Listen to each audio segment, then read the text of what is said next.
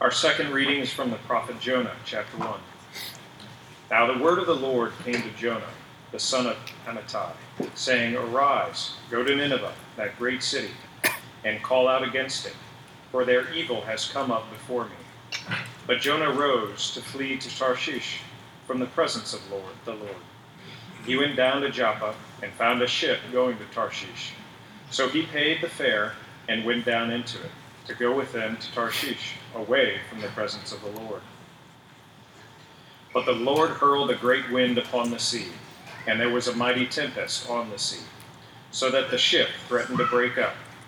Then the mariners were afraid, and each cried out to his God, and they hurled the cargo that was in the ship into the sea to lighten it for them. But Jonah had gone down into the inner part of the ship, and had laid down and was fast asleep. So the captain came and said to him, What do you mean, you sleeper? Arise, call out to your God. Perhaps the God will give a thought to us, that we may not perish. The word of the Lord. Thanks be to God. You know, one of the things I love about the church, and by that I mean the church global, is that it's one of the last institutions on the face of the earth that believes that 2-year-olds and 82-year-olds belong in the same place for the same reason. And I just don't think there are many places left in our society where that kind of thing can happen. And for those of you that know me, that met me last week, our family is hoping to move to Richmond to plant a church in about a year. And one of the things that we are hoping for that future church plant is that it will be a place where 2-year-olds and 82-year-olds and everybody in between can come in the same place for the same reason, to worship God. Now, whether you're 2 or whether you're 82, or somewhere in between, you're in a wee bit of danger this morning. And here's what I mean. Our subject matter this morning is a bit dangerous because if we're not careful, then we might not take it seriously. And here's what I mean by that. We're going to take a look at the story of Jonah. Now, the story of Jonah, if you grew up around Christians or around the church, is very, very familiar. It's one of the most famous stories in the entire Old Testament. And if you're anything like me and you grew up hearing the story, you might be tempted to think that you have nothing new to learn. Others of us that did not grow up around the church or around Christians, you might have heard of this story, but it's more of a legend than historical fact. At least that's how it can sound. And so you might be in danger of thinking that this is not really grounded in reality and therefore not worth taking seriously. Depending on the day, for me, I tend to slide into both of these camps. Like many of you, I've heard this story since I was 2 years old. And on my worst days, I tend to think I have nothing new to learn from it. Other days, other bad days, I tend to think it's so fantastical, so out of the ordinary that I struggle to take it seriously. And so we either need to cancel the sermon or we need to pray. I suggest we pray. Holy Spirit, please help our minds to be extra intelligent right now. And please help our hearts to be extra teachable.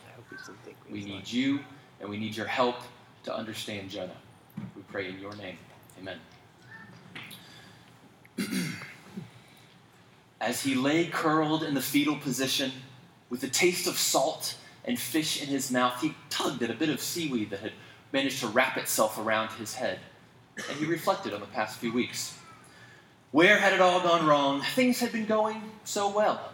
The economy back home was pretty good. He had good friends, a good family, a decent job, even a pretty close relationship with God. Economically, relationally, spiritually, life was good. And then it happened. The disagreement.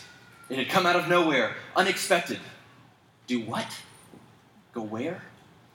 It seemed like the worst idea he had ever heard of. You know, it's one thing to talk about being nice to foreigners, but this was going way too far. Of course he had disagreed, strongly, vehemently. And now here he was, claustrophobic, suffocating in the stench of a whale's stomach, reluctantly admitting to himself that this is what you get when you argue with God. Let's refresh our memories just for a moment on the story of Jonah. Jonah was a prophet. He was someone who regularly heard the voice of God and then communicated that message with God's people. You know, not all prophets had easy lives. In fact, most of them had a pretty rough go of it. And if you think back to the past few weeks, as we have looked at a few of the prophets, you remember Hosea. Hosea had about as bad a marriage as you can imagine. Relationally, his life was very painful and very difficult. And then a few weeks after that, we talked about Amos. Amos's message was primarily one of judgment. I don't think he got invited to many parties. Amos's life was difficult. He was unpopular. However, being a prophet in those days probably carried with it a certain sense of purpose. You were hearing the voice of God. You were communicating God's message to God's people. You knew what your life was about. And you were not only serving God, but you were helping your own tribe, your own group of people. And the Christian life today is not wholly different. You all read your Bibles. You pray to hear the voice of God. You come to church to worship. You serve and you try to encourage each other to help God's people. And that brings with it a certain sense of purpose. Rightly so. It does for me. It does for you. That's how it's supposed to be. But Jonah's life as a prophet, as he was going about his day-to-day business, was going fairly well. It was going as expected until God gave him a new command, an unexpected command, to go and be a prophet, not to Israel, not to his own people, but to Nineveh, a city far away. And this was the worst idea Jonah had ever heard, for a number of reasons. First, Nineveh was dangerous. Nineveh was an Assyrian city, and the Assyrians had a reputation. They were violent, they were cruel, and they were known for capturing enemies and skinning them alive. You did not want to be an enemy of the Assyrians. And Israel and Assyria were enemies. This was going to be a dangerous mission for Jonah. Second, the Ninevites, those who lived in Nineveh, did not know or respect Yahweh, the God of Israel. Jonah's words weren't going to carry any weight in Nineveh. So not only was this mission dangerous, it also seemed somewhat pointless. Last and most importantly, if you think about it, hearing a message from God is a privilege because it means that you are able then to have a relationship with God. This is an honor that at this point in history belonged solely to the Hebrews, to the Israelites. If God's word spread to Nineveh and to the Assyrians, well then the enemy might have a relationship with God too. That thought was unbearable. For Jonah, worst case scenario, he goes to Nineveh and they actually listen. That thought was completely horrific to Jonah. The enemies of God might actually begin to have a relationship with God. He couldn't stand it. And so, to Jonah's credit, he did something that you and I often do not have the guts to do. Here's what he does. In Jonah's response to God's command, we see a great example of authentic spirituality. Here's what I mean by authentic. By authentic, I mean it's genuine, it's unfaked, it's unpretentious. He's not deceiving himself or anyone else. Here's what he does. God's command comes to Jonah, go to Nineveh. Jonah disagrees with God. He holistically disagrees. And it's not that most of us don't disagree. It's not that most of us agree with God all of the time, but what we often do is we disguise our disagreements with God under a layer of misdirection. And here's what I mean. When I sense God nudging me to love someone really, really difficult and really, really unpleasant, suddenly I become just too busy. When I sense God leading me to give away more of my resources to help those in need, suddenly in our family there's a kitchen that just needs to be remodeled, or maybe a vacation that just needs to be taken because I've been so busy. I change the subject. I decide and I tell folks I'll just pray for that person rather than spending time with them. I find a reason for why now is just not a good time. I disagree with God all the time. I'm just too scared to do it openly. Because if I openly disagree with God, that means that I have to admit to myself that a 31-year-old white guy from Central Virginia is disagreeing with the all-powerful, all-knowing God of the universe. And that presents a problem. And I think the problem's with me. It's very uncomfortable. So I lie to myself, and I lie to God. and I tell him, and I tell myself, and I tell my friends that, oh, I'm all for loving hard people. And I'm all for risking everything for God's kingdom. And I lie because I'm horribly uncomfortable with disagreeing with God, because I'm horribly uncomfortable with the idea that there is a God who can disagree with me. To Jonah's credit, he does no such thing. He openly disagrees and essentially pulls the equivalent of, hey, look, something shiny, and then splits and takes off in the opposite direction. Nineveh is due north, so Jonah hops on a vessel, hops on a boat, headed due south. He's racing for the border. Maybe he's hoping that God is something like the FBI and won't have jurisdiction in Mexico. Even when a storm comes up and threatens to sink the ship, what is Jonah's response? He says that he would rather die than repent and obey God. He would rather die than agree with God. Jonah offers to commit suicide by being thrown overboard into the ocean. And here we see one of the most contentious disagreements in the entire Bible. God has told Jonah to go give his message to the citizens of Nineveh. Jonah disagrees so strongly that he runs away, and when faced with death, he chooses death over obedience. You can't disagree with God much more than that. So let's ask ourselves, how does God respond to such radical disagreement and disobedience? Today is Mother's Day. Happy Mother's Day to you. For most of us, today is mostly about brunch, which is good. For some of us, today is a day of mourning as we reflect and remember our mothers whom we have lost. You know, we've got to say something about good mothers. There are occasions when a good mother needs to hold the line and give out just punishment as it is deserved, right?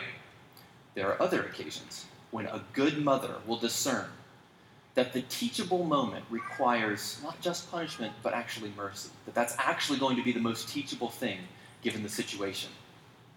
God, like a good mother, is a good parent. And God, in this situation with Jonah, discerns that the teachable moment requires mercy, not punishment. And so God doesn't let Jonah commit suicide. Even though the natural penalty for disobeying God all throughout human history has always been death. Going back even to the Garden of Eden in the book of Genesis in the very beginning, humanity rebels and disobeys God, and the penalty for that is death. But here in this situation, God steps in. And this is where we see the gospel in the book of Jonah. It's not the gospel according to Jonah, it's the gospel happening to Jonah. God steps in. Like a fireman holding a net beneath a jumper, Jonah jumps, and God catches him. And God catches him in one of the most famous but unlikeliest of ways in history. In a day with no Coast Guard, no helicopter rescue missions, no life preservers, how do you rescue a man who is intent on drowning himself in the Mediterranean Sea? Well, apparently one way to do it is to get a whale to swallow the man and somehow keep him alive in a semi-comatose state inside the giant mammal. Not what I would have thought of. We've got to say this. The miracle of Jonah's survival in the belly of the beast is not the point of this story. Remember, we're talking about a God who creates the universe ex nihilo, out of nothing, with just his spoken word. This is the God who, throughout the story of the Bible, has parted the Red Sea. He's freed millions of slaves from Egypt. He's led them through the wilderness. He's given them a land. He's helped them to conquer it. He's raised up a dynasty of kings. He's overthrown empires. And one day, he will wrap himself in skin and come to earth as a human. He will feed thousands of people miraculously. He will heal the sick. He will die. He will raise from the dead, providing the potential for eternal salvation to all of humanity. So you've got one man adrift in the Mediterranean Sea and one giant sea creature. It's just not a big deal to God. It's not a very big miracle. And if we're talking about the God of the universe here, the miracle in this story is not the point. And as with all miracles throughout the Bible, the miracle itself is never the point. It's always what the miracle points towards. And in this case, what the miracle points to is that God not only pursues Jonah, but actually spares him. And even in the midst of his disagreement and disobedience, the point is that it's God's compassion that carries the day. So here we have it. Jonah disagrees and runs away. God pursues and rescues. Jonah is disobedient. God is compassionate. Jonah chooses death. God chooses life. I know you see the juxtaposition. It's so clear. God's compassion on Jonah is so undeserved. It's not even requested. Jonah is not asking for mercy, but he gets it anyway. He is trying to run away. He's trying with all his might to disobey God. Do you remember being a kid and trying with all of your might to disobey your parents? You knew exactly what they wanted you to do, and you were determined to do exactly the opposite. None of you have experienced this. It's just me. Jonah's intent on killing himself. He's intent on taking the life that God gave him. You know what ends up changing Jonah's mind? It's not a logical argument. It's not the fear of pain and death. It's not punishment. It's none of these things. It's the compassion of God that ends up changing Jonah's mind. And if you know the story, Jonah does actually end up changing his mind. And as we'll see next week, Jonah does end up going to Nineveh. And there he has quite the adventure. But it's the compassion of God that changes Jonah's mind. You know, some of us are a bit more sophisticated than others. Here's what I mean. Some of us are able, through an elaborate series of explanations, excuses, and very reasonable sounding stories, to explain away why we are just not ready to obey God. Not quite yet. I remember a time when my younger brother Michael and I overheard our mother telling a friend of hers about us. And this is what she said. I'll never forget this. She calls me Daniel, not Dan. She said, Daniel will politely agree to do just about anything, but he may never get around to it. Michael, on the other hand, will do everything that he agrees to do. The problem is getting him to agree. That boy loves to say no. Which one are you? Do you easily agree to things and then not follow through? Or are you the kind that will dig your feet into the dirt and just stand your ground and argue and argue and argue? Because you're the kind that if you actually agree to it, you know you're going to do it. Or, if neither of those fit, then perhaps you were the child who pretended not to hear mom and dad, hoping that if you'd ignored them long enough, maybe they'd go away and ask somebody else. Which one are you? Let's look at a couple test cases. Let's imagine together, let's say a new neighbor moves in across the street. Now, hypothetically, if you're the kind of person with a perfectly manicured lawn, then they are a little bit trashy. They tend to leave their junk all over the yard. On the other hand, if you're the messy kind, then they're the ones who will come over and just knock on your door and with snobbish politeness ask you if you would kindly clean up your things for the sake of the neighborhood. Can you imagine this kind of neighbor? If you like peace and quiet, they like to play music so loudly you can hear it from your bedroom as you're trying to fall asleep. If you're the kind that likes to party a little bit, then they're the ones who will passive-aggressively call in a noise ordinance violation on the police without actually telling you. Can you imagine this kind of neighbor? You have no neighbors like this, I trust. If you can imagine this kind of neighbor in your mind's eye, you know what God says? God says, love them. God says, serve them. God says, think of them as more highly than yourself. This is not an optional suggestion. This is a command from God.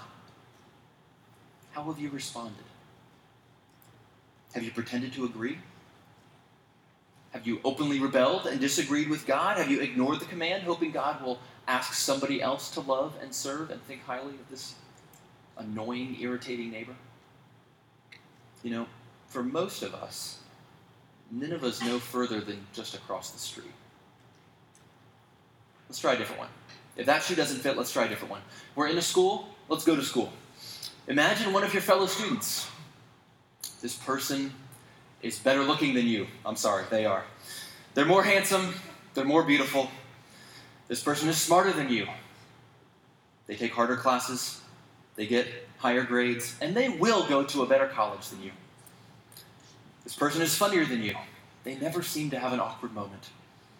This person is even better dressed than you. Why does everything look so good on them?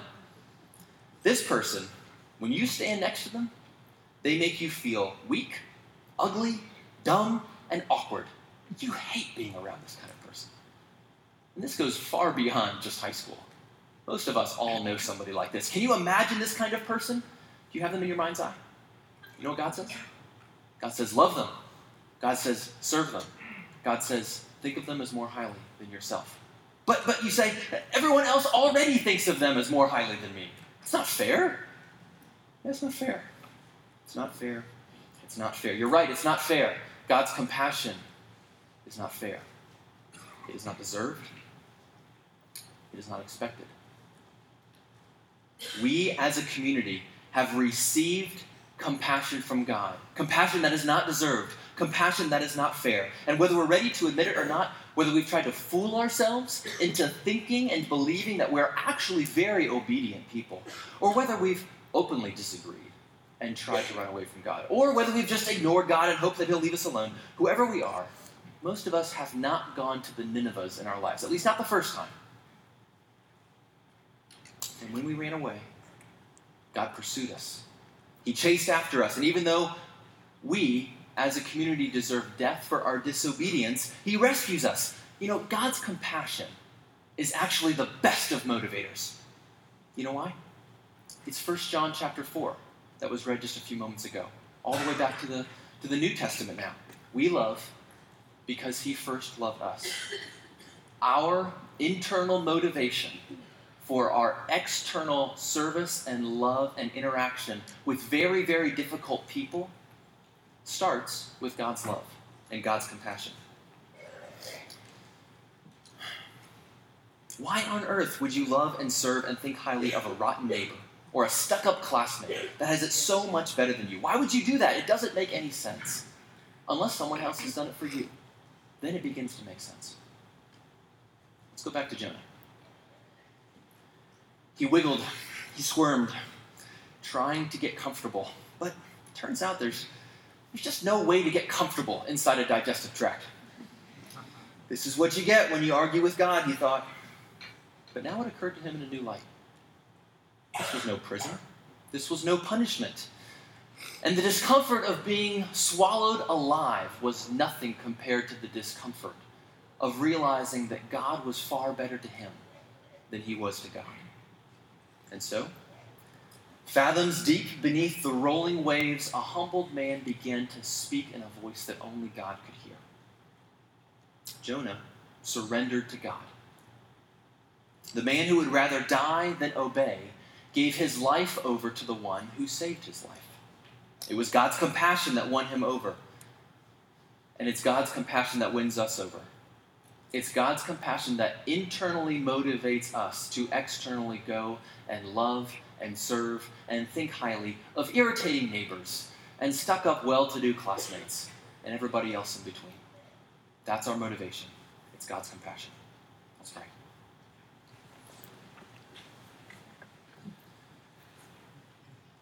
God, we are so thankful that you initiated love and mercy and compassion to us. We are so thankful that it was not on us to make the first move. We are so thankful that you pursued Jonah when he was running as hard as he could, and we are so thankful that you pursue us even when we are running away as fast as we can.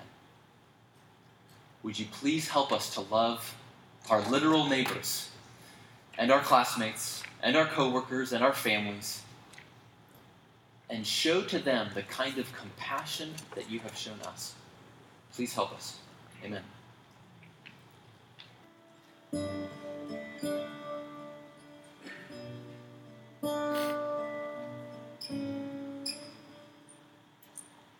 All to Jesus I surrender, all to Him I freely give. I will ever love and trust Him in His presence daily. I surrender all. I surrender all. All to thee, my blessed Savior, I surrender.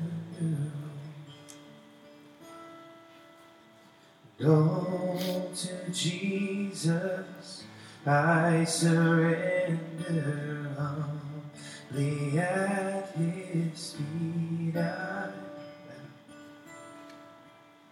The worldly pleasures all forsaken, take Jesus, take me, and I surrender all, and I surrender all, and all to thee, my blessed Savior, I surrender.